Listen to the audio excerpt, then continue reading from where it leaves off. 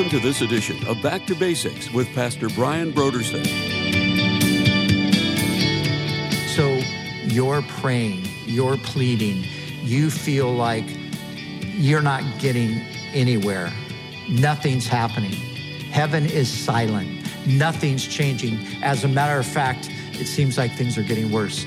Don't stop praying. Persist. Keep pressing in prayer and trusting the Lord.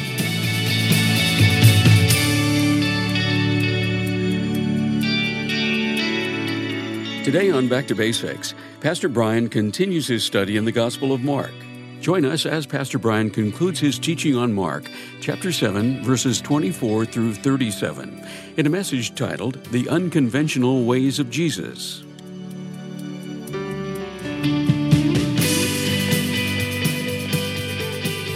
Now, here's Pastor Brian. In both of these stories that are a bit different, what is the main point? And I do think that J.C. Ryle, in his commentary on this event, I think he really did nail it. Now, just a little background. J.C. Ryle was the Anglican Bishop of Liverpool back in the late 1800s, early 1900s, and just a godly, brilliant guy. Wrote a volume on the Gospels that I refer to quite often. One of those guys who just seemed to have this ability to just look at a text and say, hey, there are three things right here in this text that we need to see. And usually it's like, yes, we did need to see those. How did I not see those? How could you see those so clearly? But listen to what he said about this. And what I want to talk about here is Jesus working in unconventional ways. He said there is one simple lesson to be learned from our Lord's conduct on this occasion. That lesson is that Christ was not tied to the use of any one means in doing his work among men. Sometimes he saw fit to work in one way, sometimes in another. We see the same thing going on still in the Church of Christ. We see continual proof that the Lord is not tied to the use of any one means exclusively in conveying grace to the soul. I think he just hit it. That's exactly what is happening here. Jesus is showing us that he has all different kinds of ways of doing things. And the lesson for us is to be careful not to limit him to only working in ways that we are familiar with maybe, or ways that we approve. And another way to express that is we need to be careful not to put God in a box.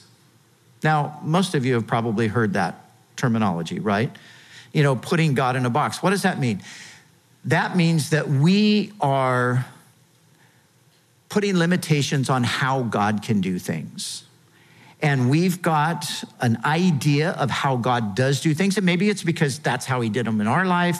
Maybe that's how he did it in our church. Maybe that's how he did it in our tribe, our family of churches. And therefore, this is the way God does it.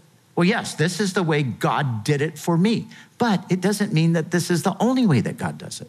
And putting God in a box is to say he can't do it any other way than the way I'm familiar with and comfortable with. This is a huge problem in the church today, because many people who would never even think that they're doing it are actually doing this very thing. They're putting God in a box. And anytime we criticize what God is doing somewhere else, and you know, as long as there are those clear lines, you know, we don't go outside of the biblical understanding of things. But believe me, there's plenty of criticism and condemnation over people who are not going outside the biblical lines, but just doing things differently.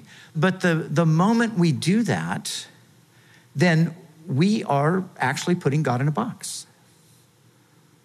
And we have to be so careful. I read something. There's this guy that I like his books, and he's an Aussie guy from Sydney, and he's kind of like an apologist. And anyway, he was helpful in the writing of a song by Hillsong.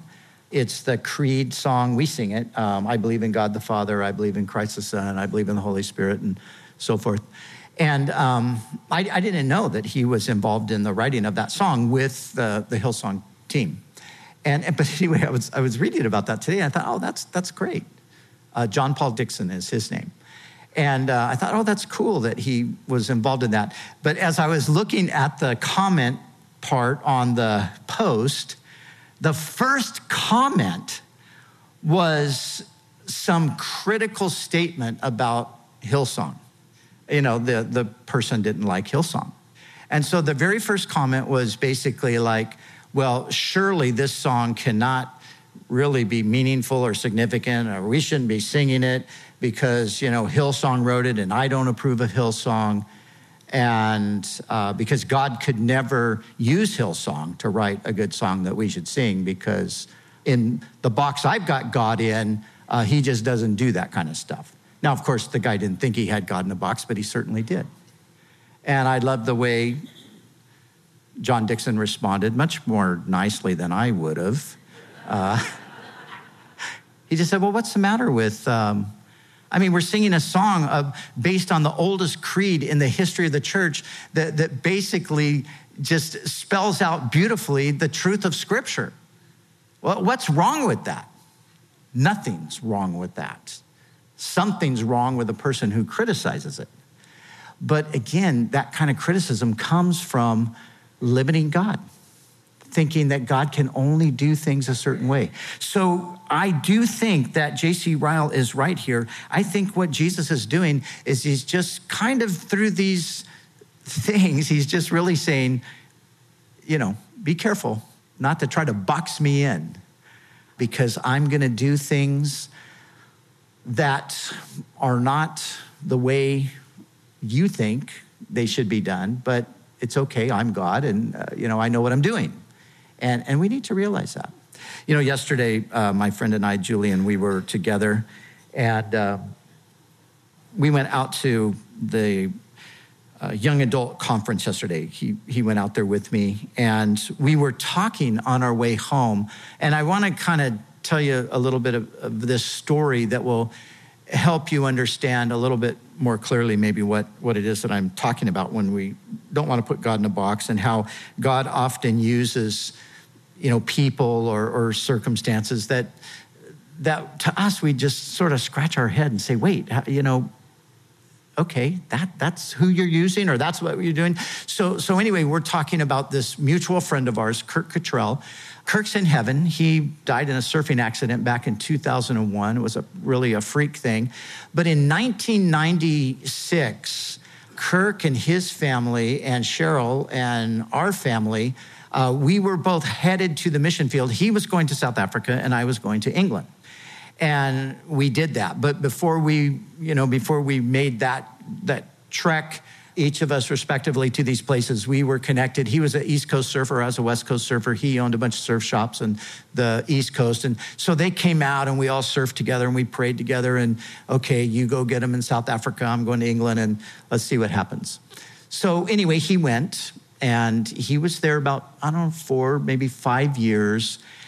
And then, like I said, just this freak surfing accident, he died.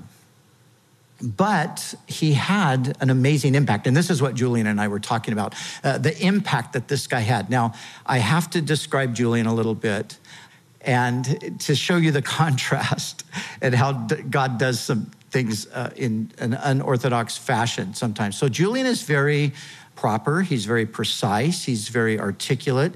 He's educated. He's theologically has really clear understanding of doctrinal ideas and things like that. And Kirk is the farthest from that you can ever get. So he's like the polar opposite in the other direction. And I don't even think Kirk knew what a systematic theology was. He didn't care. He was surfing, loving Jesus, telling people they needed the Lord. For him, that was good enough. And so, but Julian's telling me that, he comes out of this theological background where, he's been educated in a certain theological position, and And then he meets Kirk through these circumstances. And Kirk, this kind of wild, crazy surfer guy, just starts speaking these little things that start to really impact the way Julian sees things. And God uses Kirk, this, again, very unorthodox person in a sense. God uses him to redirect Julian in his whole life and ministry. And the reason why we were marveling and having this conversation is because we both said, man, what would Kirk think if he could see what happened today? He just took a step of faith and went to South Africa. He didn't know anybody in South Africa. But as we were talking about it, we were talking about, so he's here with us, teaching at our Bible college campus right now. And he's been with us over these years, pastored churches in South Africa, went back, just did the church plant. But then one of the guys, Jason, who came out of Julian's church, he's now pastoring a church that I planted along with my friend Phil Pachonis in North Devon, England, in a little place called Woolacombe. And then the even more crazy thing is another South African friend who was there with Julian and Monica in the very earliest days with Kirk. He is now pastoring the one and only Calvary Chapel in Belgium. And our whole point in our conversation, and what we were just getting a kick out of, is to think how God used Kirk, this out-of-the-box kind of guy, to impact these lives. And even though he's been in heaven for quite some time now, the legacy of what he did is carrying on today. But my whole point is that it was completely unconventional. If Kirk would have gone to an established mission society and said, hey, I got a vision, I want to go to South Africa, I want a church plant, I want to be a missionary, I guarantee 99% of the missions agencies would have turned him down. They would have just said, well, okay, now what qualifies you to do this? Well, I surf. If the missions agency knew anything, that might be okay, because there's a lot of surfing in South Africa.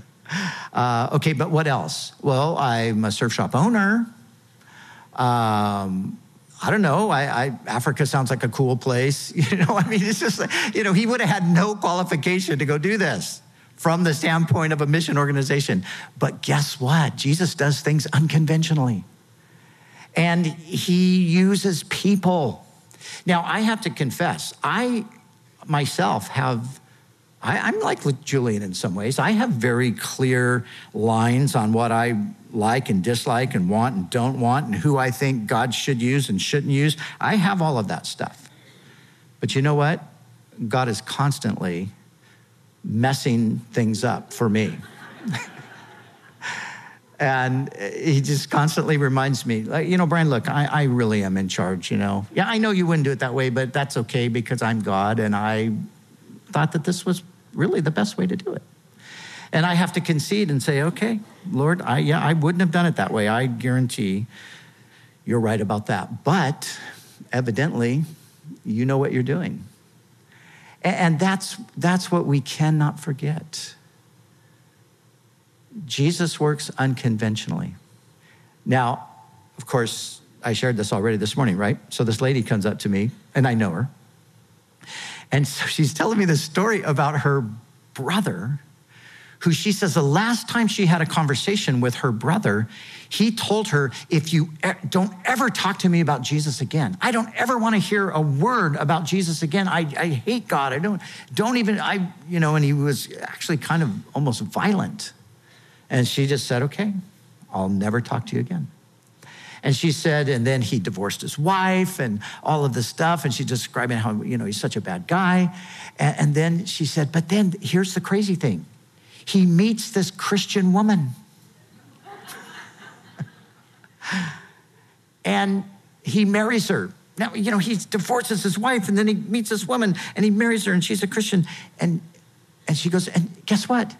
Man, all he wants to talk about now is Jesus and how good Jesus is and what God's done in his life and how wonderful it is. And she's telling me, like, but how does that work?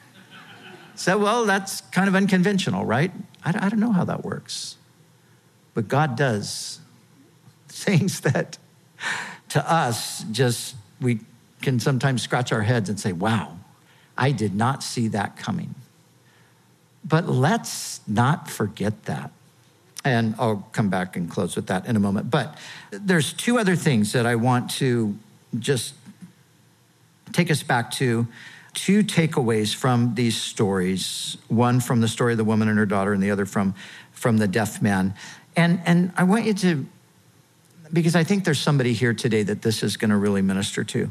Now, remember, this woman, her daughter is under the power of demons. Her daughter is helpless, seemingly hopeless, and this woman has one opportunity, and she's going to seize it. Jesus, the Son of David, is here in my vicinity. So she goes to him. But what we don't necessarily see, because we're reading the story and she's actually having an encounter with Jesus, this is really a woman who's praying. And she's going straight to the source. She's going right to God in the flesh. Now, at that time, I'm sure she probably doesn't even realize the full extent of who it is that she's talking to. But the reality is she is praying for her daughter. That's what she's doing. She's interceding. She's pleading. And, think of her as a picture of a person who prays. And isn't it true that sometimes when we pray, we feel like the Lord is ignoring us? You ever felt that way before? She felt like that because he actually was looking like he was ignoring her. He wasn't, but it seemed like that. And isn't it true sometimes that even when we pray, even there are times we feel like God is rebuffing us? God's just, no, I'm not going to do that. But what does she do? She perseveres. This woman is not going to take no for an answer. Even when Jesus says, no, it's not right to do that, she said, oh no, Lord, you're wrong. It is right. Because even the dogs under the table, they're going to eat the crumbs. And so what we need to take away from this is that the woman prayed for her daughter who couldn't pray. And she did not rest until her prayer was answered. And as hopeless and desperate as this young girl's case appeared, she had a praying mother. And this is the truth. Where there is a praying mother or a praying father, there is always hope. So someone in here today, maybe more than one of you, you're praying, you're pleading, you feel like you're not getting anywhere. Nothing's happening. Heaven is silent. Nothing's changing. As a matter of fact, it seems like things are getting worse. Don't stop praying. That's what this woman shows us. Persist. Keep pressing in prayer and trusting the Lord. Like I said earlier, sometimes God, he's wanting to strengthen our faith. And ultimately, he's wanting to bring our faith out to say, look, they trusted me, even when it seemed an impossible situation. So keep praying. And then, secondly, with the man who's deaf and mute, now the Lord healed this man physically. But, spiritually, many people are in a deaf and a mute state. And what we need to know is that God can heal people spiritually as well. Just like that woman's brother. He was deaf to the gospel. He had his own ears plugged. He didn't want to hear another word of it.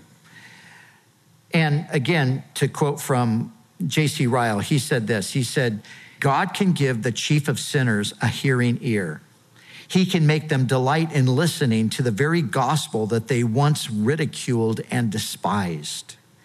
He can teach the hardest transgressors to call upon the Lord. He can put a new song in the mouth of those whose talk was only of the things of the world and the flesh. He can make the vilest person speak of the things of the Holy Spirit and testify concerning the gospel of the grace of God. It is true. He can do that. And as I read this quote, in my mind's eye, I thought of how many people I know who sit now with an open Bible, poring over the pages of Scripture, drinking in God's word, who were at one time blasphemers. who were at one time haters of God, who were at one time mockers of those who believed in Jesus. And my friend Mike told me after the service, and we've known each other. We got saved about the same time here back in the late 70s, and we've known each other since then. And Mike said, we had this thing, and he was talking about some guys that I knew, and he said, there was this one guy who became a Christian before us, and he said we used to mock him and ridicule him and make fun of him.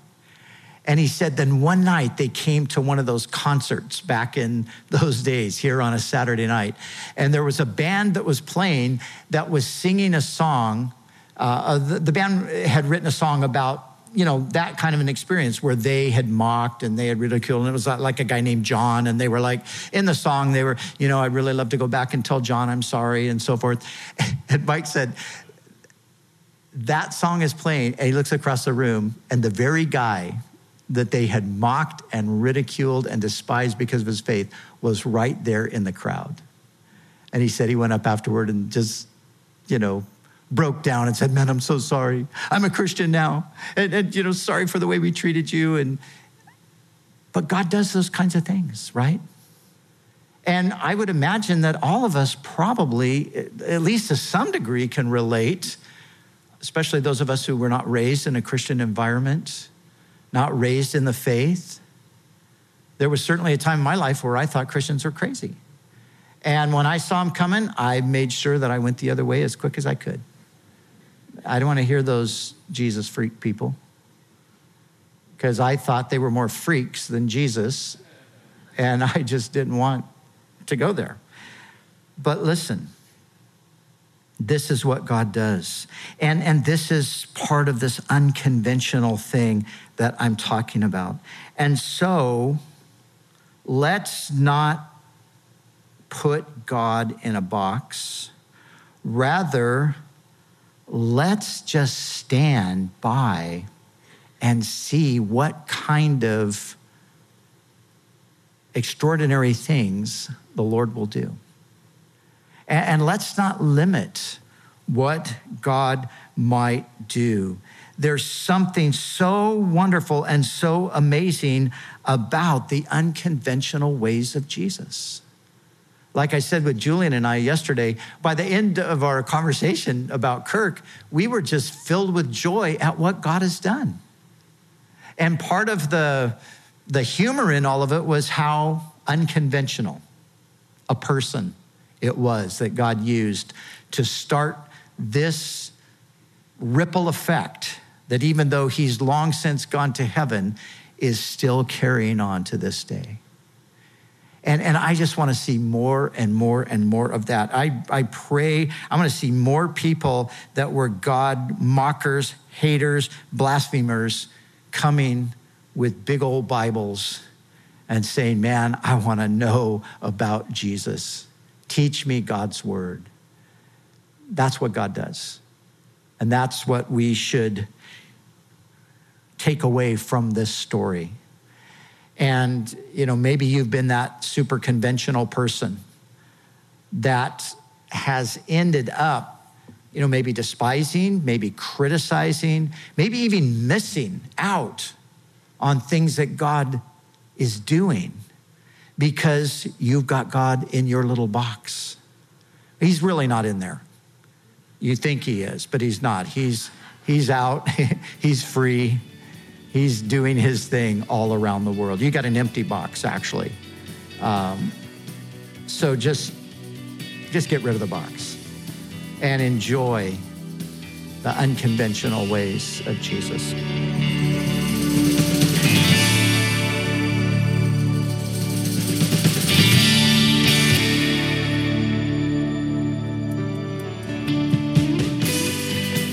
For the month of July, Back to Basics Radio is offering a book titled Another Gospel by Alisa Childers. Progressive Christianity undermines the authority of Scripture and redefines many essential truths of the gospel. With powerful insight and intellectual integrity, Alisa Childers compares and contrasts the historic Christian gospel with the progressive gospel, enabling you to wrestle with doubts of your own or the challenge of others to the historic Christian faith. The book Another Gospel by Alisa Childers is our gift to say thank you for your donation to Back to Basics. So we encourage you to call us right now at 1-800-733-6443 or visit us online at backtobasicsradio.com.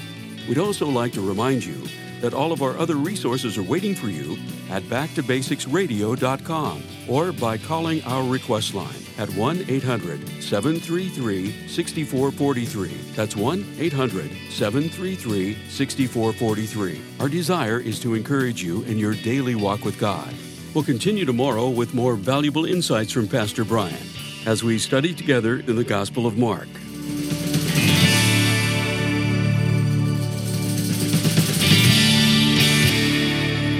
Back to Basics is the preaching and teaching ministry of Calvary Chapel, Costa Mesa, California.